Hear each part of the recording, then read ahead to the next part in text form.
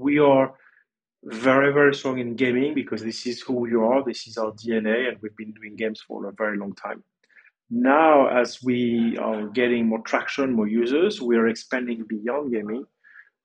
We have um, uh, four or five verticals beyond gaming that are doing very well. The first one is other Web3 and NFT projects. So we're very close with with projects such as the Bored Ape Yacht Club and others. So we're working hand in hand with them to create interoperability between them and the Sandbox. Number three is music. We've been very successful in partnering with famous musicians, for example, Snoop Dogg, and many others that are coming. Number four is everything entertainment, movies, TV series. We've announced a deal with Lionsgate, for example, and you're gonna see more coming. And number five is everything fashion and luxury goods. You're listening to Lights Camera Crypto, the podcast exploring all things entertainment and Web3. I'm your host, Stephen Ladden, and this week our guest is the Sandbox US CEO, Mathieu Nouzareth. In this episode, Mathieu discusses being a successful entrepreneur for the past 30 years and how starting 5 companies eventually led him to join the board of the Sandbox and subsequently move into the position as the CEO of the US. Mathieu then provides an in-depth look at what his role as Sandbox's US CEO encompasses and how he's positioning the Sandbox for a successful future in music, television, movies, fashion, and gaming. Let's dive in. Mathieu, welcome to the podcast. Hi, Steve. Thank you for having me. I'm pretty excited to be here today. Yeah, same. And, really interested to unpack and learn more about what Sandbox is doing these days, and also just your personal journey to Sandbox. Maybe give us a little color. Was working in a Web3 environment something or the future of the internet, something ever on your radar as a kid growing up? What were you really into, and how did you find your way to Sandbox? I've been an entrepreneur for the past 30 years. So I started, 5 companies in 30 years. Was fortunate enough to sell 3 to went public, and the last one actually was started, going into Bitcoin. I started a Bitcoin mining company in Canada, a green Bitcoin, mining company in Canada, and I really started to get into crypto in 2017, like big time. So started this company, but also started to invest.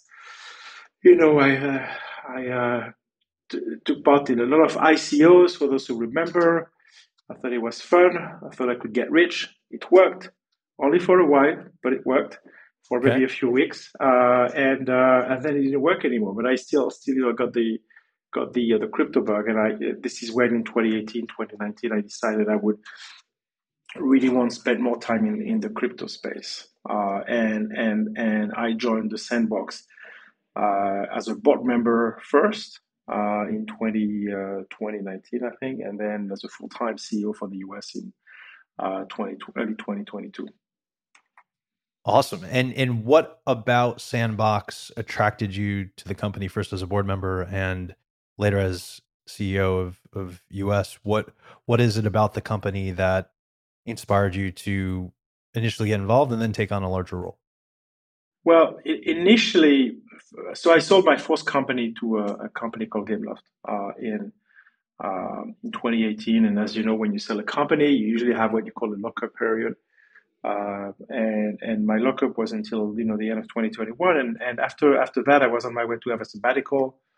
Wanted to take some time off, but being a board member already and seeing the traction that the Sandbox was having, seeing the vision, the mission, the ambition of the project.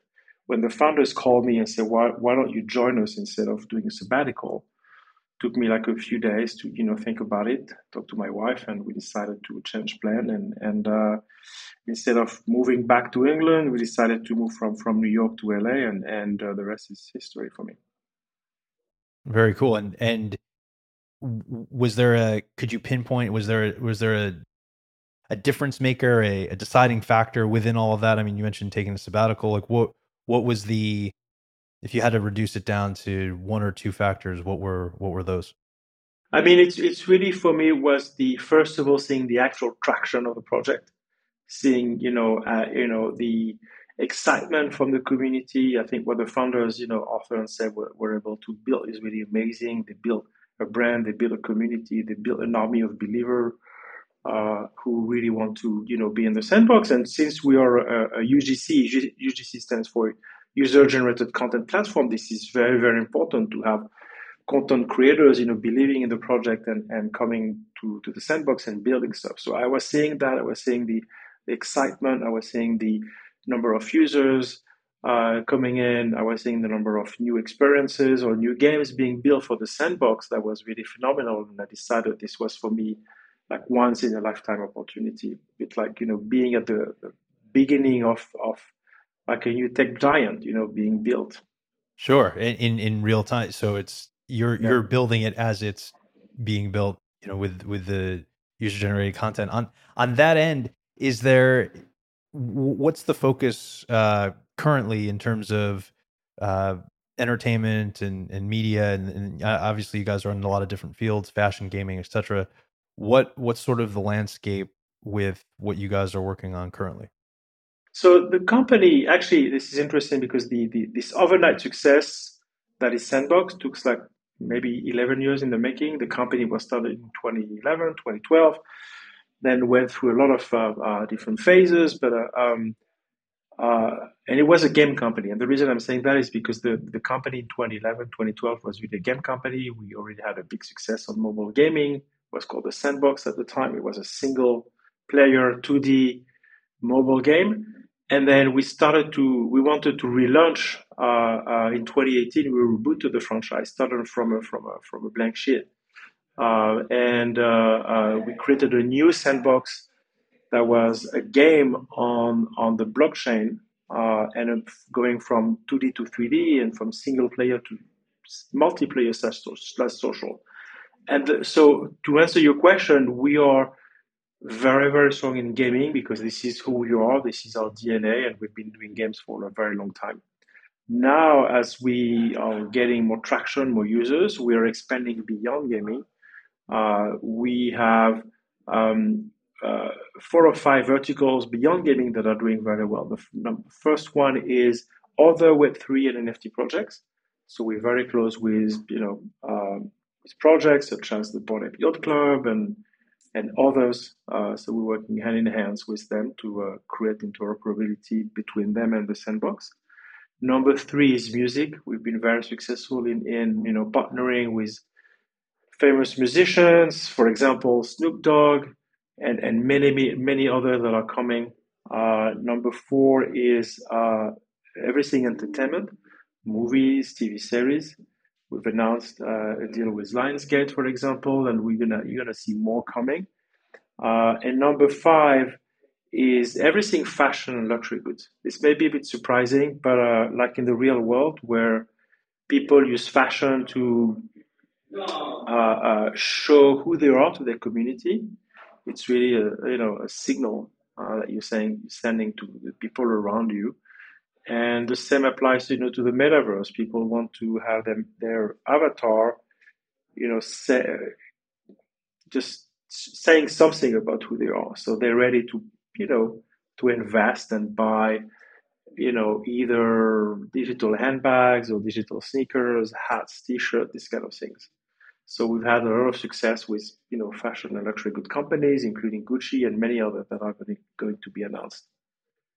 Awesome. So it's that you guys are definitely diversifying from, as you mentioned, the bread and butter games. Yeah. What, as CEO, how do you have all these different verticals? How do you both position everyone for success and motivate everybody to get on board with the vision, but also make sure that each vertical is running smoothly? So each different vertical, as they have different goals. Gaming is like for them, it's for the gaming vertical. It's pretty easy. It's almost business as usual because they've been used to do games on mobile console. It's just a new platform. They have to learn a few new tricks. So instead of selling microtransaction on mobile or selling your console games or digital packs. They have to learn Web3, which is sometimes not easy because Web3 is all of those companies are coming from Web2 and going from Web2 to Web3 is a bit challenging sometimes. So we're helping them. They have to load in NFTs, and the value proposition is different. The Also the playbook is different. Usually in Web2, you have the playbook is about growing as fast as you can, and then you monetize on a very small percentage of your user base. Whereas Web3 is a bit different in that it's the user base is a bit smaller, but the monetization percentage is a bit higher. So they have to learn a few new things.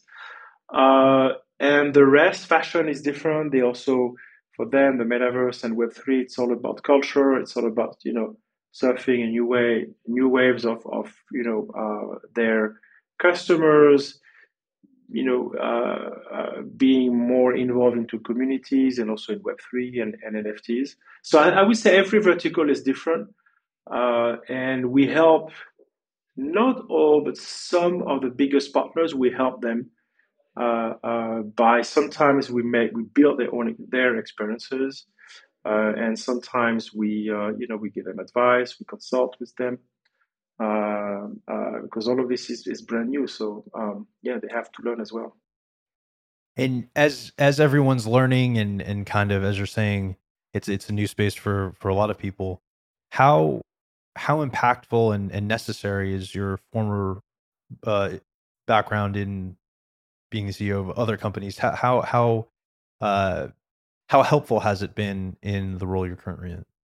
I mean, just being a CEO is doing a lot of different things, considering a lot of different perspective, and I think that's very helpful when you work with big partners such as Gucci or Ubisoft or Snoop Dogg, because they come from a different background, but at the end of the day, they all want to,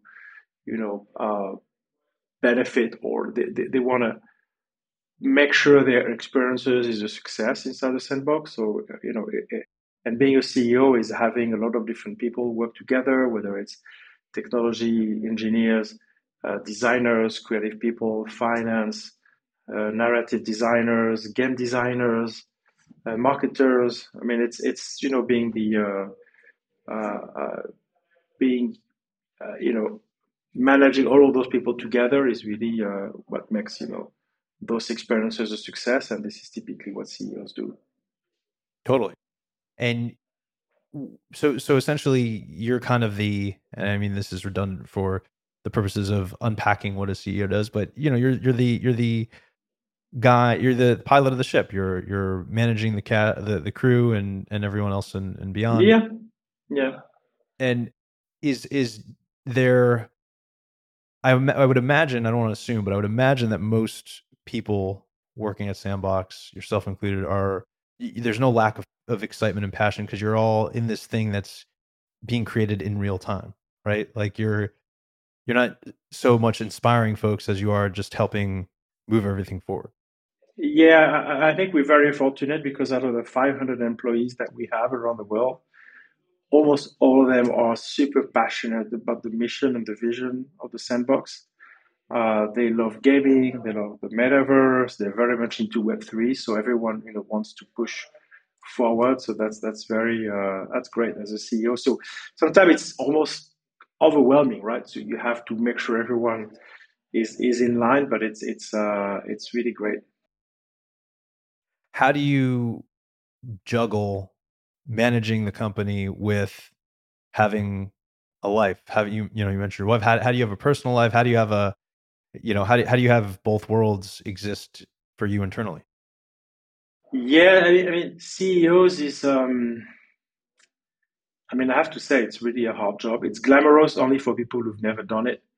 And if you've done it, it's a lot of work, and it's very very hard to to have you know to disconnect between your work and your personal life. So you always in the background of your head, even when you're on vacation or when you're home, you always like think about the issues you have, the problems you want to solve. It's not. I think it's different for everybody.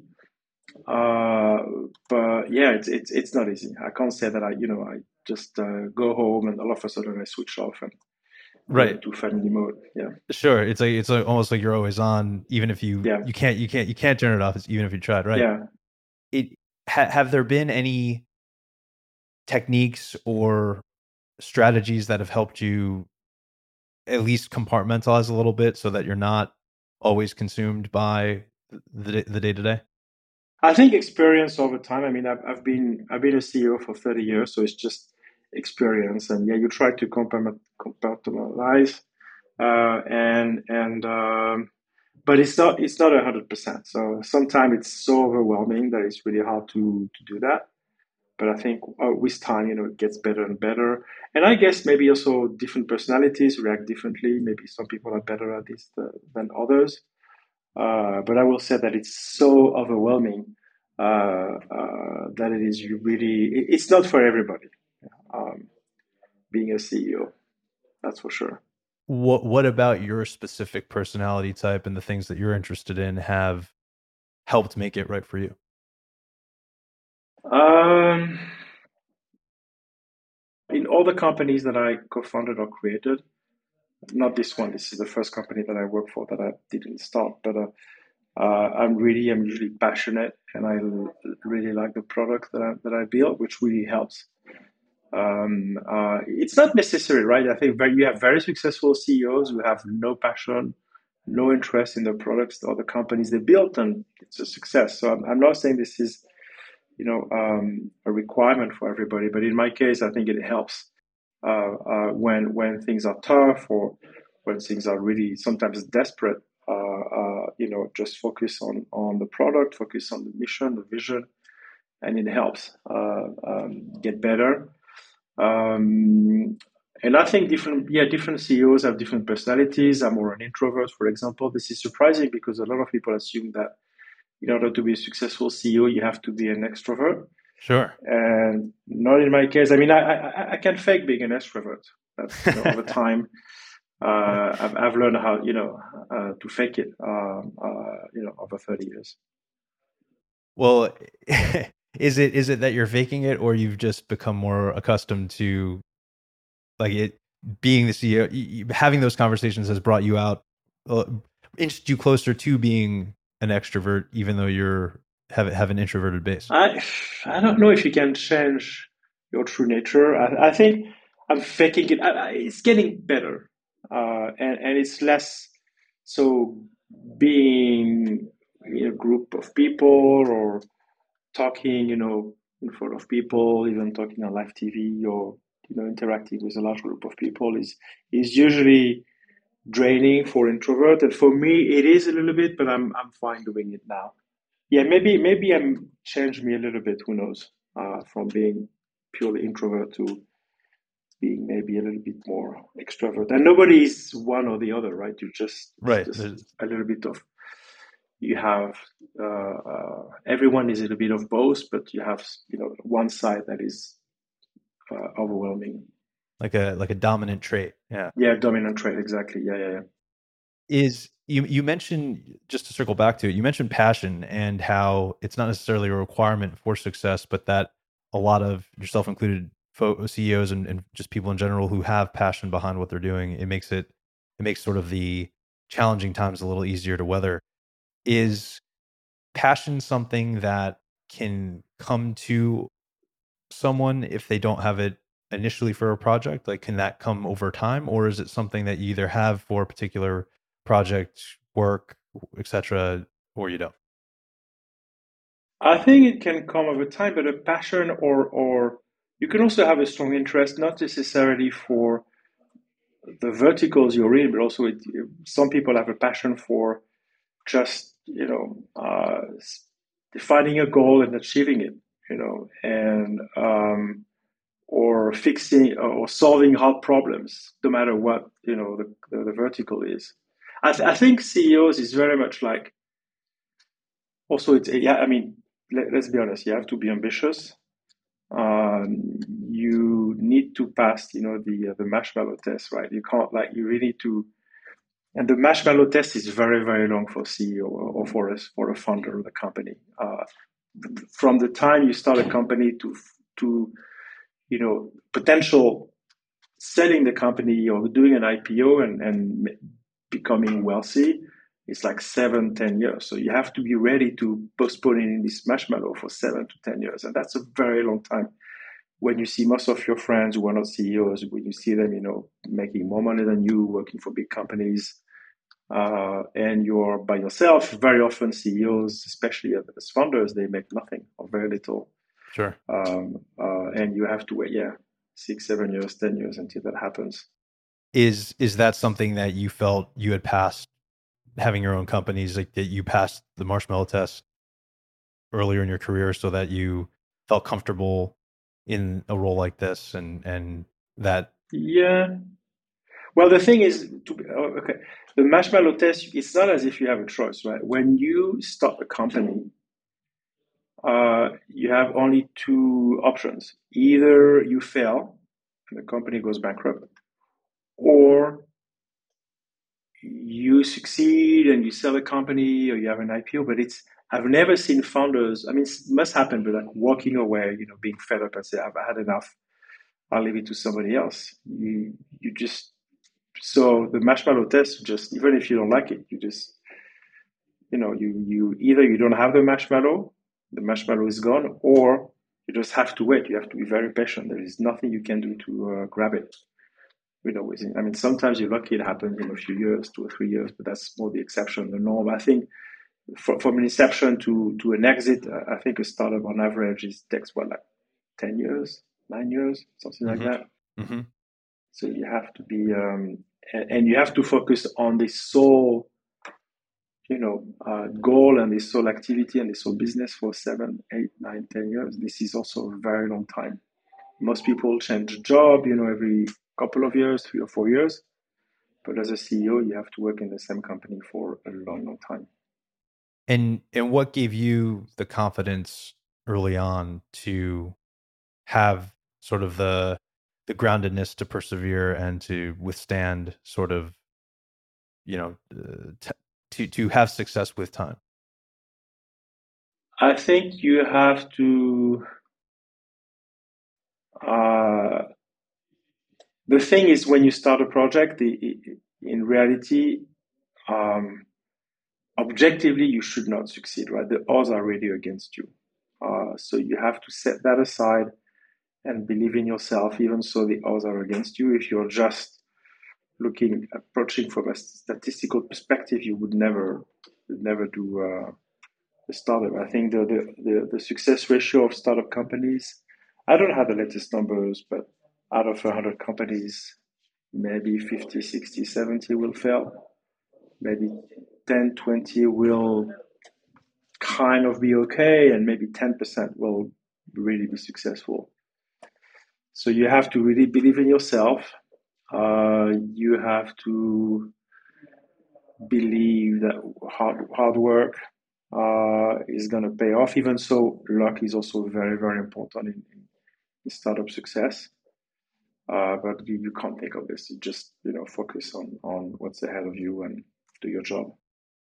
When looking at statistics, it's almost like you would see it on paper and be like, why would I ever venture into entrepreneur land if I know that these odds are stacked against me? But there has to, again, I think, getting back to perseverance and drive. I mean, that I think is a telltale sign that, hey, maybe a person is cut out for this particular path. If in the face of that, they're just like, all right, hey, I understand the risk, but I'm following something that's perhaps aligned internally with me, and I'm going to go on this journey regardless. Yeah, yeah. I think being a CEO or I think first of all, being a CEO or being a startup founder is slightly different. Sometimes they align, right? But it's two different positions. But let's say as a startup founder, Uh, and often people ask me, what advice would you give to someone who wants to start a company? And my first advice is don't do it at all because it's really, really hard. It's going to be very painful. And only do it if you feel this is really the only thing, the only option you have. If you want to become rich, don't do it. If you want to become famous, don't do it for that reason. Do it because this is something you have in you and you want, for whatever reason, maybe you want to prove something to yourself. it's going to be really, really painful. It's like, climbing a mountain, almost bare feet with no oxygen. You're going to be cold. It's going to be painful. It's not going to be fun. But when you reach the top, this is the fun moment. You're just like, yeah, you did it. But most of the time, it's really hard. Did you personally feel along your journey that the trying moments that you're advising folks perhaps not to go through were actually helpful in your evolution? Like, did you learn from those highs and lows, and in the moment they might have been crappy, but in bird's eye view, they actually as a whole were helpful?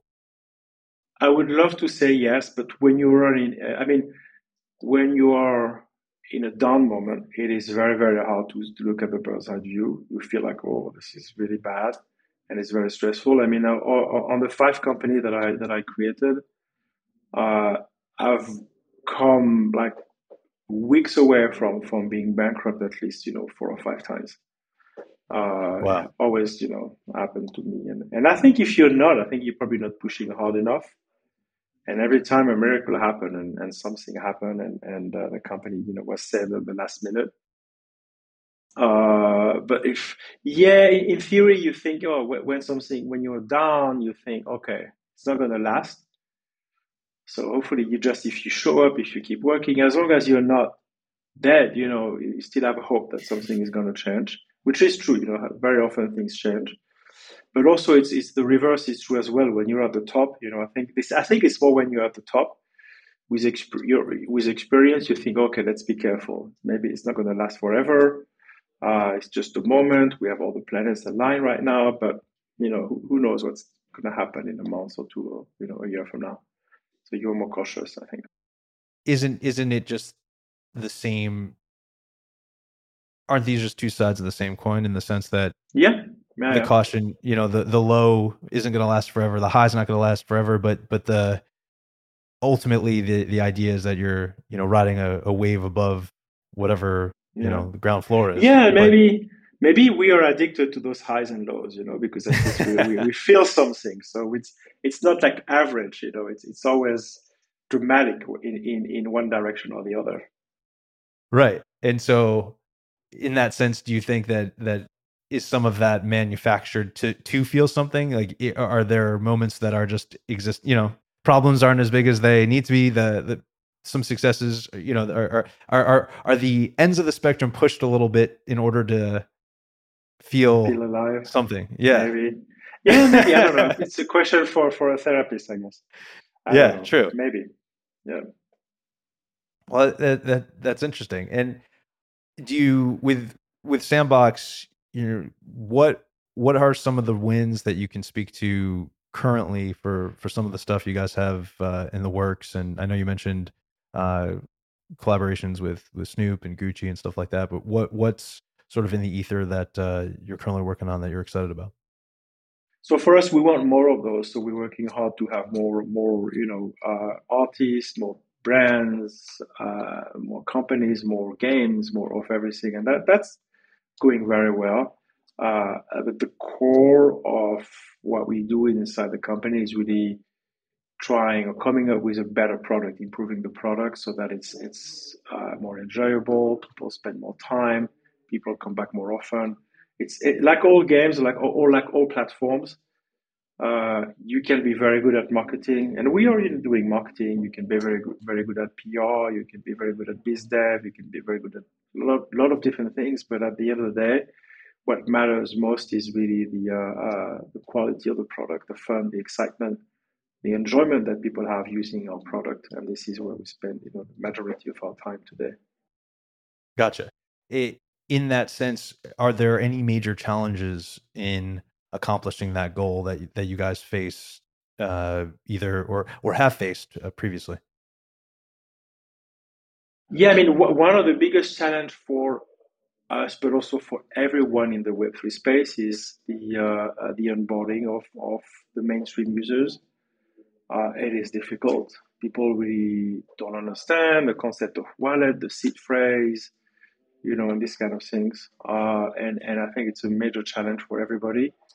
And we are working very hard at the Sandbox to try to improve it, try to make the onboarding smoother, try to make it easier for ordinary users, right? Right now, we've had a lot of crypto enthusiasts, the la creme of the crypto users, and our challenge is how do we go mainstream? How do we onboard, tens of millions of users instead of millions of users that we have right now? And to that point, are we a couple years away? Is it further beyond our reach in terms of mass adoption with people using wallets and the seamlessness of all of that technology? Do you think mass adoption is close by? Is it around the corner, or is it a little further away? I don't think you will have like one event that you go from, you know, going where we are to the mainstream. I think it's going to be gradual, little by little. Um, I think my gut feeling is that we may be a couple of years away from mass adoption. When I say we, it's really the industry, right? And I think, yeah, we're not there yet. I mean, it's getting better and better every day and every month, but we still have a long way to go. In terms of the more media plans that Sandbox has, can you speak a little bit about what we can expect to see on the, you mentioned the partnership with Lionsgate. What are some of the film and TV elements that we can expect to see in the future? I can't announce that yet. We will reveal that a bit later. But I think you'll see more and more, brands and IPs and franchise inside the sandbox. By the way, we're not fully launched yet in that we are still in alpha mode, right? We had alpha one. We call it seasons. So we open the game for a few weeks, then we shut it down, make improvement, add more content, reopen, and so on. We've had three alpha seasons so far over the past 2 years, and then the next one is coming soon. In terms of what you can speak to, maybe we can speak a little more high level about it. Um, is the plan to, just so I understand, is it to put more established media entities into Sandbox, or is it to have more branded content come through Sandbox? What's sort of the, I know Lionsgate is sort of a pillar of film and TV as well. What's sort of the, how are those different companies going to be interacting? So each of them have they buy their own land and then they can build, or we build with them, the experience that they want. It can be a game, it can be a concert, it can be a shopping, it can be a social experience, whatever they want to build. And obviously, big brands, big IPs are very important for us. But I don't want to forget also at the end of the day, the Sandbox is a UGC platform, and we are a marketplace between creators and users. And we are also spending an enormous amount of time focusing on the creators can be anyone from an individual, a small company, a tiny company, medium-sized company. You don't need to be a household name to create your content on the sandbox. And we've built creators tools that are easy to use, free to use. One is called, for example, the Game Maker. It's a tool you download from sandbox.game, and you can start building content, games, or other experiences right away. It's free to use, and we have adopted a no-code approach, meaning you can't even code. It's just drag and drop, pull down menus, click, check boxes, and you can build, amazing experiences in no time. So that's also very important for us to attract not only the big brands but everybody. Totally. And with the UGCs, uh, is there something that's consistent with, if say you're a successful Sandbox creator, what does that look like, and what sort of qualities does someone have in there, or does a group have in terms of the content that they're putting out there? The good thing, it's not about coding, it's not about engineering or hard stuff. It's all about creativity and having a good idea and having a good narrative and good storyline, and also having an experience that looks good, that has its own brand when it comes to the look and feel of the experience. And the good thing is it's achievable to anybody as long as you're creative and you're smart want people to have fun. So not everybody can do it, right? Not everybody is creative. Not everybody is good at designing or making games, but anybody uh, who has, the drive and the interest in building experiences for others can do it. So in a way, one can create a game within Sandbox, and that is sort of like starting their own company Yeah, for, yeah, you know. yeah, So yeah. in many They in can many make ways, money, what you're saying is monetize. right. And so you're saying there's a lot of user generated content or people thinking about user generated content within Sandbox, and they can become their own CEOs. Yeah, exactly, exactly. Even if they own CEO of a one-person company, right? But they can create a product, launch it, and acquiring users and customers and make money for sure. Cool. Well, hopefully from this conversation, anyone interested in creating or starting their own company in general would take a nugget, but specifically for Sandbox, I think Matthew's just provided a nice little roadmap of high level what it would take to successfully run and manage a little enterprise. Exactly. Yeah. Where can people find Sandbox if they're interested in playing around, and how can they get involved? So they go to sandbox.game on their browser. They will install a free client software. It's available for PCs and Mac for now. Mobile is coming next year, and they download, create an account, and that's it. They can enjoy the game. Awesome. Well, Matthew, again, thank you for providing us with a nice overview of what you do and plans for success for Sandbox, and excited to see what you guys continue to cook up. Thank you for having me, Steve. Thanks for listening to another episode of Lights, Camera, Crypto, a podcast produced by Matt Bogart and Essential Media.